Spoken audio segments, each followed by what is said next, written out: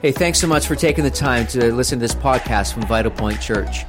My name is Ron. I'm the pastor here at Vital Point.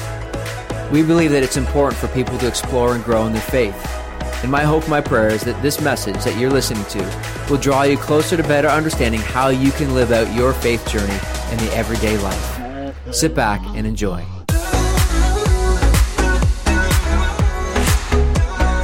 My name is Amy. Thank you so much for joining in person, and to those of you joining online, we're especially glad that you chose to participate in this morning together. And I echo what Josh said there. It's really cool that we're all here. I think that's really great. I am stepping into being a part of the teaching team, and I do want to take a minute to acknowledge how much I truly love being a member of this community. If this is your first time here, you're a little bit new to this space or faith in general, and you have some questions, this is truly a safe place, and that has been our experience as a family. And we so enjoy being a part of this community, and it has become home for us. So my hope and prayer is that that is your sense in being here as well. As previously mentioned, we are in our summer series called Practicing Wisdom, based on the book of Proverbs. And I really hope that you took our lead pastor Ron's challenge for the summer to read through the book of Proverbs, doing a chapter a day. So there's 31 books. Keep it pretty easy and straightforward. If you're unsure what chapter you're on, you just look at the date. Okay, 17th, we're on that one. And read through that. And then when you finish at the end of this month, start all over again in August. So by the time that the summer's over, you've read it twice. You probably have it memorized and you're an expert in wisdom. So today, as mentioned also, we are going to be talking about loving wisdom in the way we loving discipline in practicing wisdom. And when it was mentioned earlier and Ray was introducing that, I could just feel the hype. I could feel you guys all excited, leaning forward and pumped to hear about discipline. But no, probably more realistically, when Ray said it or when I just said it now, that word discipline or even correction brings up a lot of uncomfortable feelings, right? We think of pain and discomfort, and because in the cultural context we live in today, we have exchanged words like correction or discipline for phrases like, you do you, you've got this, live your own truth, don't let anyone tell you what you can do, and don't let anyone judge you for it. Because we want to live life on our own terms. We want to do whatever feels good or right to us, and to hell with the consequences.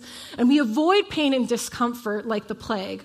And we're always seeking for that quickest, shortest means to an end, seeking instant gratification, even if it's just temporary.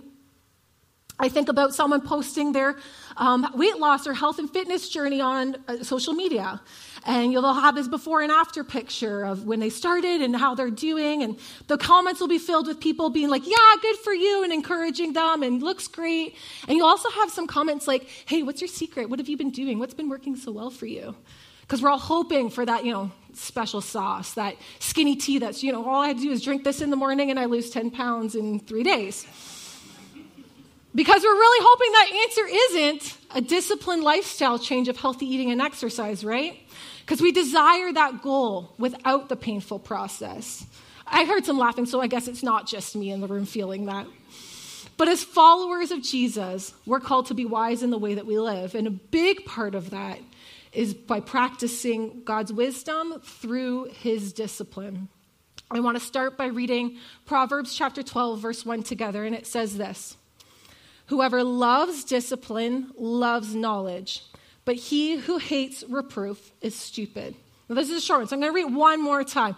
Whoever loves discipline loves knowledge, but he who hates reproof is stupid.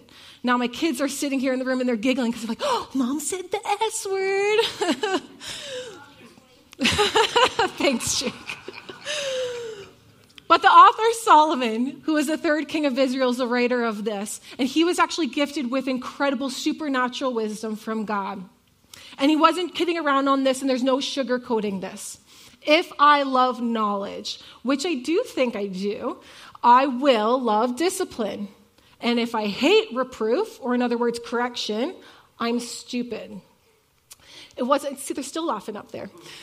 So it wasn't too long ago that I read this verse, which actually I had read many times before, but this time it hit differently. It landed different. It was like a punch to the gut as I read this. And this is what the Holy Spirit does to me sometimes, and it's actually an example of God's discipline in that moment. Because I read this and I thought, love discipline. Yeah, I don't even like discipline, let alone love it. And correction, yeah, I'm not a fan of that either. And maybe you feel this way too. But this verse is very, very clear. If I'm going to love knowledge, especially knowledge about God, I'm going to love discipline. And disliking correction isn't wise for my life. So this simple verse, as I thought about this and my heart was convicted by it, it brought up a lot of questions for me, and maybe it does for you too. For example, why do these words, discipline and correction, create such a negative response inside of me? What does the correction and discipline of God even look like in my life? And what are the purpose of these things? So I want to unpack a few of these questions today. And admittedly, I do not have all the answers. I don't claim to.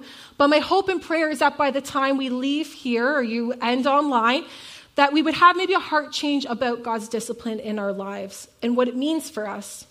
So I'm going to jump right in with that why question. Tackle why this verse may make us cringe or uncomfortable when we read it. As I was thinking about this for myself and about us as a community, I thought maybe the biggest reason why we don't like these words is that there is a level of distrust in our hearts towards the person who's doing the disciplining. Because we all understand this. We live in a time where we just simply don't trust one another anymore, right? In your workplace, if you don't trust your boss that they have the best intentions for you, you will struggle to follow their instructions and you'll have a hard time adhering to any correction. We don't trust church anymore sometimes, politicians, leaders, even the person driving in the car next to me. I don't trust them. They're not going to cut me off when they just decide they're going to turn. So the question really is, do we trust God? Because I think about it, and I think that how we view God is undoubtedly going to affect how we view discipline and correction in our lives, especially God's discipline. Because we're quick to talk and sing about God's love for us. And some can even argue, how could such a loving God judge me or discipline me? You know, he loves me. And while, yes, God is love, and truly there is no other love like his love, he is first and foremost holy. Isaiah was a prophet of God in the Old Testament, and simply meaning God used Isaiah to speak to the people. At that time, the people of Israel, which were God's chosen people, did not yet have direct access to God like we experience now, thanks to the death and resurrection of Jesus. In Isaiah chapter 6, he writes about this vision that he has of the temple of God and God seated on the throne. And there are these angelic beings there saying, "Holy, holy, holy is the Lord of hosts. The whole earth is filled with his glory." Now, anything repeated 3 times, especially in my household, if I have to repeat it 3 times, take note. But notice here they weren't saying love, love, love, or good, good, good. All things that, yes, describe God. They defined and praised God very first as holy. So what does it mean when we say God is holy? Holiness is often described as being set apart. The Merriam-Webster Dictionary defines it as this: worthy of complete devotion, as one perfect in goodness and righteousness. So when we say God is holy, we're recognizing him as being worthy of complete devotion because he is absolutely perfect and righteous. And I want to take a minute to go a little deeper here about that nature of God's holy character. And I want to understand it in a couple ways this morning. In one being, God is morally perfect. Within his holiness, he is morally perfect. And also that God is transcendent. And I know I use that word in kind of a big theological sounding word, so just hang in with me as we unpack this together. So first I want to address God is morally perfect. 1 John chapter 1 verse 5 says it like this: God is light, and in him is no darkness at all. I love the way Stephen Charnock explains this. It is not a defect in God that he cannot do evil, but rather a fullness and excellency of power, as it is not as weakness in the light, but in the perfection of it, that it is unable to produce darkness. God is so perfect, He cannot sin. And that's not a shortcoming of God, but rather speaks to his perfect, moral, excellent character as this sinless, perfect being. Because, good doesn't just describe God. God defines what is good. Psalm 145 verse 7 says it this way: "The Lord is righteous in all his ways and kind in all his works." So out of his moral character comes his sovereignty, his loving kindness, and not because you and I or the one receiving it deserves it, but rather that's just the morally perfect, upstanding guy that he is. And circling back to Isaiah's vision of coming face to face with God and his holiness, his response here is, "Woe is me." Because when we're faced with God's moral perfection, despite how good we may think we are, our flawed moral character is brought into the light, and his holiness exposes our shortcomings. And so the second piece here, God is transcendent. Now, this fancy word transcendent can be simply defined as this: being beyond comprehension. Because God's existence is far beyond anything that we could even grasp, imagine, or understand. Because no one created God. The book of Genesis begins by saying, "In the beginning, God created." Revelations chapter 1 verse 8 says, "I am the Alpha and the Omega, says the Lord, who was and who is to come, the Almighty." Because there's nothing before him. Nothing. And there'll be nothing after him. In and through him, everything exists. Nothing can compare to him. Now, there's a beautiful image of God's transcendence in the Bible where he reveals himself to Moses, who Josh was talking about earlier. And now I'm not talking about the mountaintop experience here. I'm talking about this first encounter where God speaks to Moses. And it happens out of this burning bush. Moses encounters this burning bush. Now, it's summer. We all love a good campfire, so that seems okay, cool. There's a burning bush as he was tending to the sheep, but there was something different about this bush. He took note that this bush did not burn up. This speaks to God in how he existed in that fire, separate from the fuel. We all know that we need fuel to make a fire, right? You need the right kind of campfire wood. You need the right materials in order to bring ignition and to have that glowing fire that we love to enjoy. But this bush didn't burn up. So it wasn't necessary for God in his presence for that fuel to exist. He existed outside of it. God created time and space, and as creator, he exists outside of all of it. Now, I love how Jackie Hill Perry in her book, Holier Than Thou, explains why his transcendence matters. She says, as God, he is not dependent on his creation to do anything.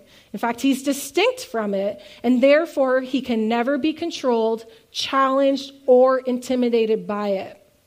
So when we see God as holy, when we see him as transcendent, he is the one that defines everything. He defines that standard, and he is unaffected by the shift and change in the culture and creation. He is truly the same yesterday, today, and forever. And so, if God is these things, if he's holy, morally perfect, and transcendent, shouldn't that actually make him the most trustworthy being there is? He cannot sin against you. He cannot be influenced or changed by anybody else outside of himself, and he simply cannot make a mistake. And so maybe you're hearing this and thinking, okay, Amy, that sounds great, but what on earth does this actually have to do with his discipline? And I'm still not sure I'm a fan. Now, as followers of Jesus, we are called to be holy like he is holy. Now, this is a high calling, not to be God, but to be like him, to be separate from the way the rest of the world lives. But that statement of be holy is not an immediate thing, like, okay, you want to love Jesus, you got to be holy right now. But rather, this is an ongoing process in our lives. And the way that we do this is through God's discipline. Discipline is training that corrects, molds, or perfects the mental facilities or moral character. So God initiated this training through the establishment of his law with the Israelite people in the Old Testament. Now, this law is extensive, and truly reading through it can be a chore, because some of it seems like really obvious and duh, and some of it is super wild and weird. Like, did we really need to make a rule for that? Because I seemed that was pretty common sense. But I just have this feeling, and in my own home, there are rules for a reason because someone somewhere tried it and it probably didn't go well. So the purpose of this law was so that God could dwell with the people of Israel, because he could not be present when there was sin because he is holy. So the law was established and sacrificial rituals were performed to meet these requirements because they weren't meant to live like the surrounding people groups. They were called to be different, to live different. So as a result of this different way of living and God dwelling with them, God repeatedly moved in supernatural and powerful ways on their behalf. They would see a sea split in half for them to cross on dry land, then turn and watch that enemy that was pursuing them have those walls of water crash on them and drown. They would see food literally show up on their doorstep day in and day out. They would see walls fall down as people shouted. They would see enemies thrown into confusion as God fought on their behalf. And there's so much more. This is what happens when we choose to follow Jesus and submit to his discipline in our lives. No, it might not mean if you go to the beach this week that you just walk out and you'll just demand that the waters part and you'll see that happen. But rather, when we choose to follow him and submit to his way and to his discipline, we live differently and we experience life differently, a life called abundant life, because we walk in his ways as he is trustworthy. As I learn to trust God and understand that the discipline is actually for the benefit of me, that out of his holiness, it's perfect. I don't have to ask why, but rather, what am I going to learn from this? Because he's not going to do it because he's a bully and he's up there just like waiting to squish us like ants, or enjoys messing around with you in your life.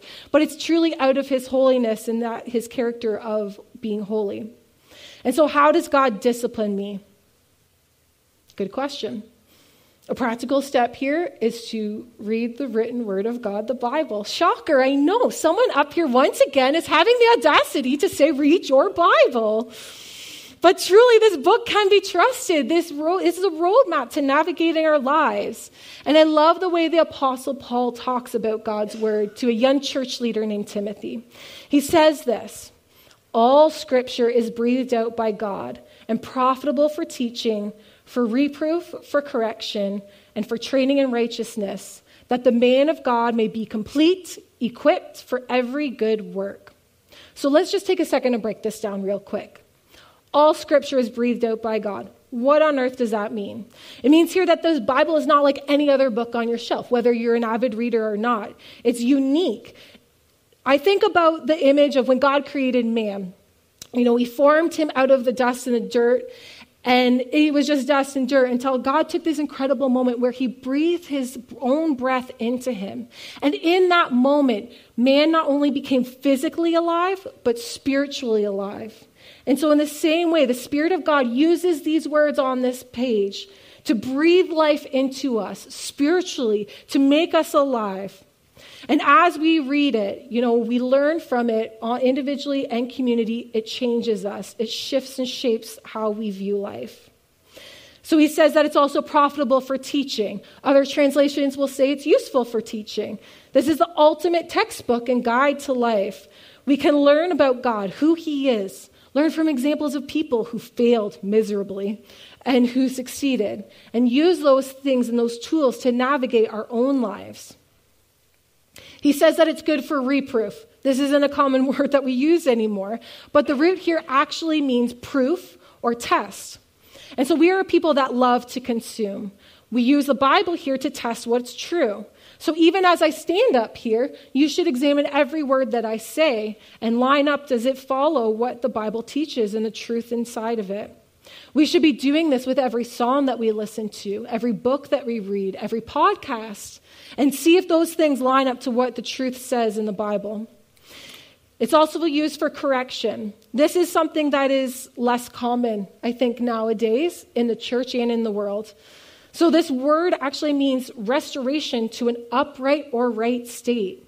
Now, I almost don't go anywhere now without using my Maps app on my phone. And it's not because I'm directionally challenged. I'm actually fairly good at directions, but I'm intense and I want to get there as fast and as efficient as possible. Now, depending on the time of day and the traffic, and maybe if there's an accident, that can, cause problems. So I use it in order to keep me on track. Now, if I take a turn or think, I've got a better way of doing things, I think this will take me a little shorter, quickly my phone will adjust, right, and give me a course correction on how to get back on track. And that's what the Bible does for us in our life, right? It can be easy to get into the day in and the day out. And sometimes we need that moment to get us back on track without even realizing, I thought that was a shortcut. Turns out it wasn't. The Bible's useful for training in righteousness. The Bible trains us to walk integrity, virtue, uprightness, and it corrects our thinking, our feelings, and our actions, especially with feelings, right? Our feelings can so deceive us, but when we read this, it helps bring correction to that. Now, if you were to come into my home, you'd likely get a glimpse of what's happening in my life, and I'm not talking beyond the Lego that's probably covering 3/4 of my living room floor. Super dangerous if you know as a parent. But in my kitchen, we have this large chalkboard in there, and it's often got a verse on it.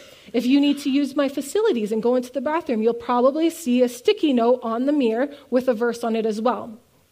Also, there's a shelf in my home, which now as I'm saying this, this kind of sounds like overkill, but it's my home. I don't know. And there's a letterboard on it that will also often have a verse. And all of these things will often be related to what God is teaching me in that time, or maybe there are verses that I'm clinging and holding on to as a family and as we are experiencing maybe a situation in our lives. And so recently, I'm talking about the verse that currently is on my chalkboard at home. Recently, we were having trouble in our home listening. And I know if you have kids, they're likely all perfect, obedient children, right? They listen to everything that you say. But here, we were struggling. And now my husband and Jeremy, who was playing guitar this morning, and we were getting extremely frustrated with the lack of listening. And as such, it was turning into speeches and raised voices, just to put it nicely. So I went into the kitchen. I had enough. I was frustrated, and I erased the verse. I don't even remember what was on there previously. I erased the verse on the chalkboard, and I put up Colossians 3, verse 20, which says, "Children, obey your parents in everything, for it pleases the Lord." You can take that one home, Mom and Dad. Yeah, give it a try. But I was hoping that this verse would serve as a reminder that not only do we listen to Mom and Dad because, we said so, but because it pleases the Lord. And this verse brought some correction to our home. However, the verse after caught my attention, and I added it as well. It says, "Fathers, do not provoke your children so that they will not become discouraged." That one caught me for a second. It was a good reminder for me that I needed, and that we needed as parents, that our frustration, which was turning into these speeches and raised voices, could actually provoke our children and discourage them. So God used these scriptures to teach our kids why obedience was important. And not only that, but that Mom and Dad also had a responsibility in this. And it brought correction to our family. It trained us in righteousness by reframing our behavior and refocusing us. There was a shift in our family when we started to intentionally implement this. Everyone listened so good. They're like, straight, yes, ma'am, yes, sir. No. When we started working hard on this and bringing it to the forefront, reminding us over and over again, we still fall short, but it truly was actually a lot better. And especially summer when everyone's home and we're overtired and we're running hard, it's a good verse to come back to for us as a family. And so God's word, he changes us and establishes that foundation. And it helps equip us to be light in a dark world, to do things a little differently, not let that spiraling happen. But being light in a dark world is a really tough job because God doesn't actually promise that when we choose to walk in his ways, that life is going to be easy. No, Jesus said in John chapter 16, verse 33, he says, "In this world, you will have tribulation or trouble. But take heart, I have overcome the world." I think sometimes our suffering and the struggle we experience in this world is actually a part of God's discipline in our lives. And if you're new here, I know that sounds a little strange and maybe a little confusing, but I also know that there are some in this room that can truly testify to living this out and know exactly what I'm talking about, speaking from experience on how God used some suffering or trial in their life to refine them and to discipline them as they pursue God. And yeah, it's often because I do really stupid things and make bad choices. And there are times that God just leave me there, but he uses these moments to bring me back to his truth. And so when things get hard, when our faith is put to the test, we can come to these moments where we have a choice. We can choose to cling to God, to the truths in the Bible, all in order to persevere well. For example, when we're treated poorly, we have that choice. We can choose to be angry, to even hate, to gossip, and find ourselves in that spiral that can maybe temporarily make us feel better, or we can choose forgiveness. We can allow God to be our defender in those situations. And in the midst of all of the mess, we can walk with Jesus and he will help us find rest for our souls.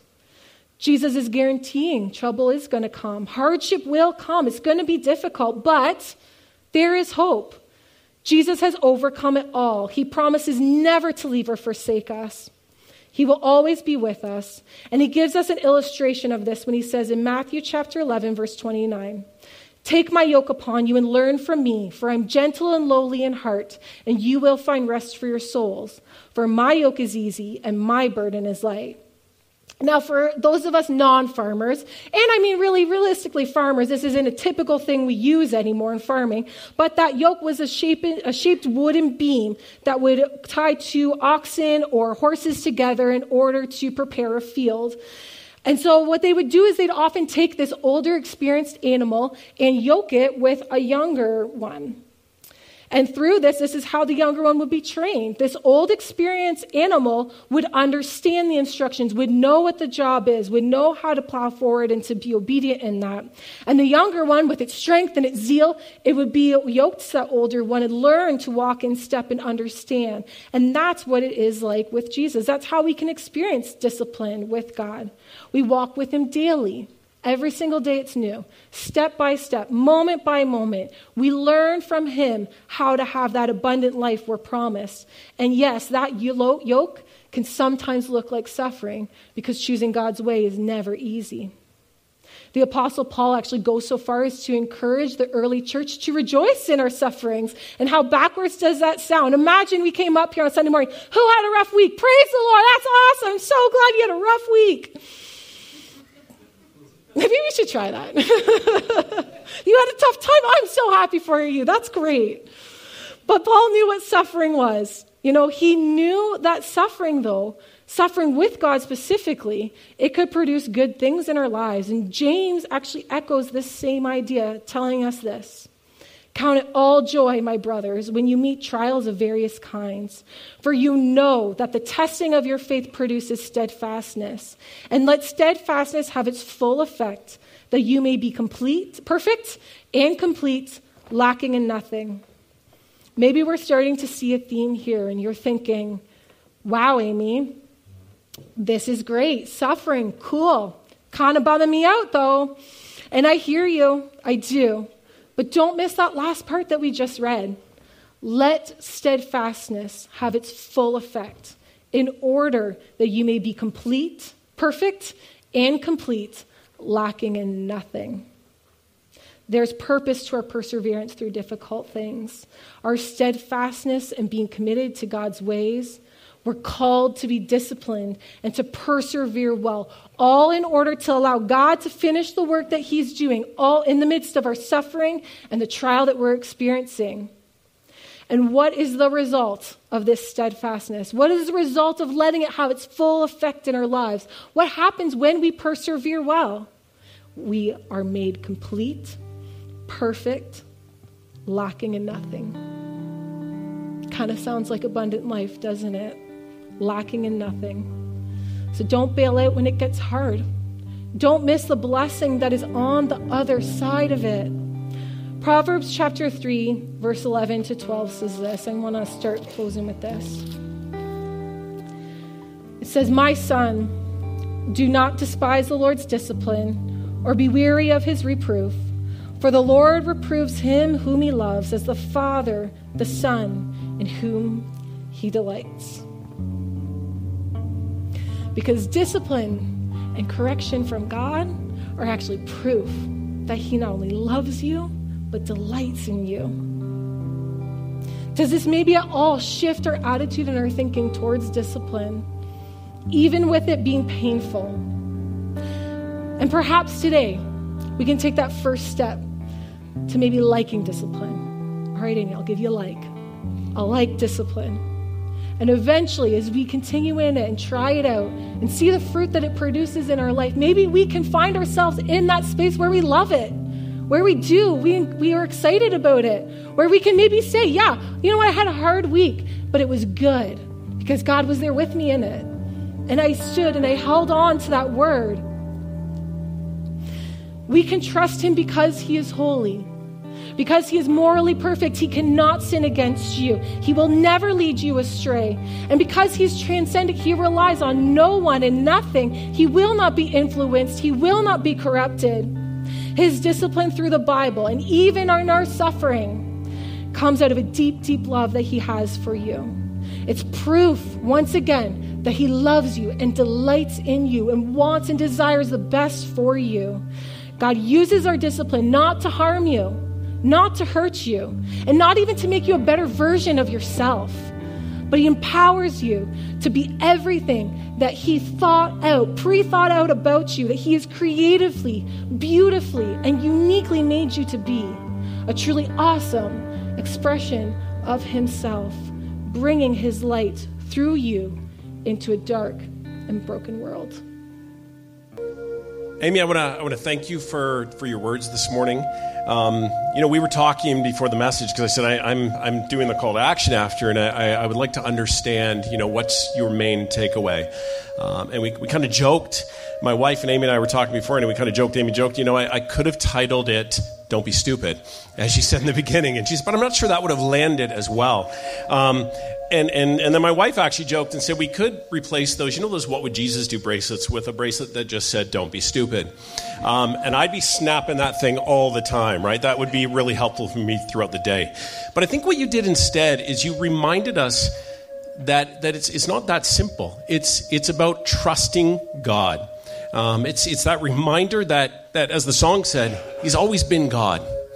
And what we need to do is put our trust in him.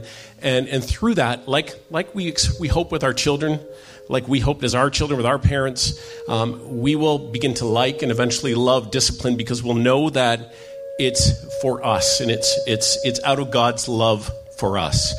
There's a line in that song, and I had to write it so I didn't forget it, that just said, "This is my pursuit, daily trusting you."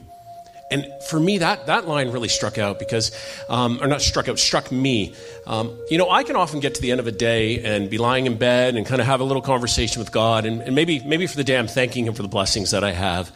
Maybe I'm expressing some fears that I have. Maybe even expressing some frustration that I have over something that happened during the day or that's going on in my life or my marriage or my family or my experiences. But I often can feel like at that moment, I'm feeling that trust come back. But in the morning, I sometimes forget. And I feel like I'm going through that day constantly in pursuit of that trust. And I'm constantly pursuing it. And here's the great thing. While I'm doing that, God is there the entire time. He is pursuing me harder than I could ever pursue him. And he's doing the same for you. So maybe you're someone today who has never put your trust in God. And maybe you're thinking about it today after hearing God's words through Amy. And my prayer is that you pray about that you ask God to help you on that journey, help you to trust him.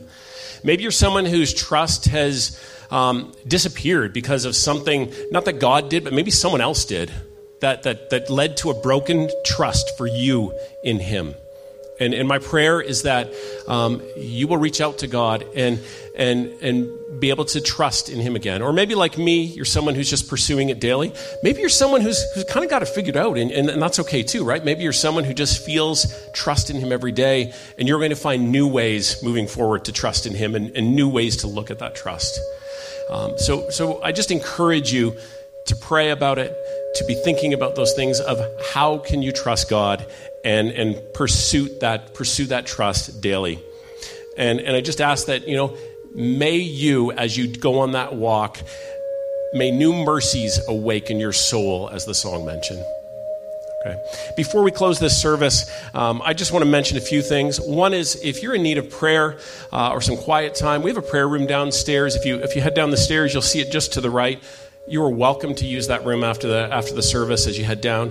It's there for you. I'm not sure if we have a host this morning, but we do have a host this morning. Jen will be hosting. Thank you, Jen. So Jen will be hosting there. If you need some prayer, if you want some time just to pray by yourself, or you'd like to pray with Jen or have Jen pray for you, please go and see her in that room downstairs.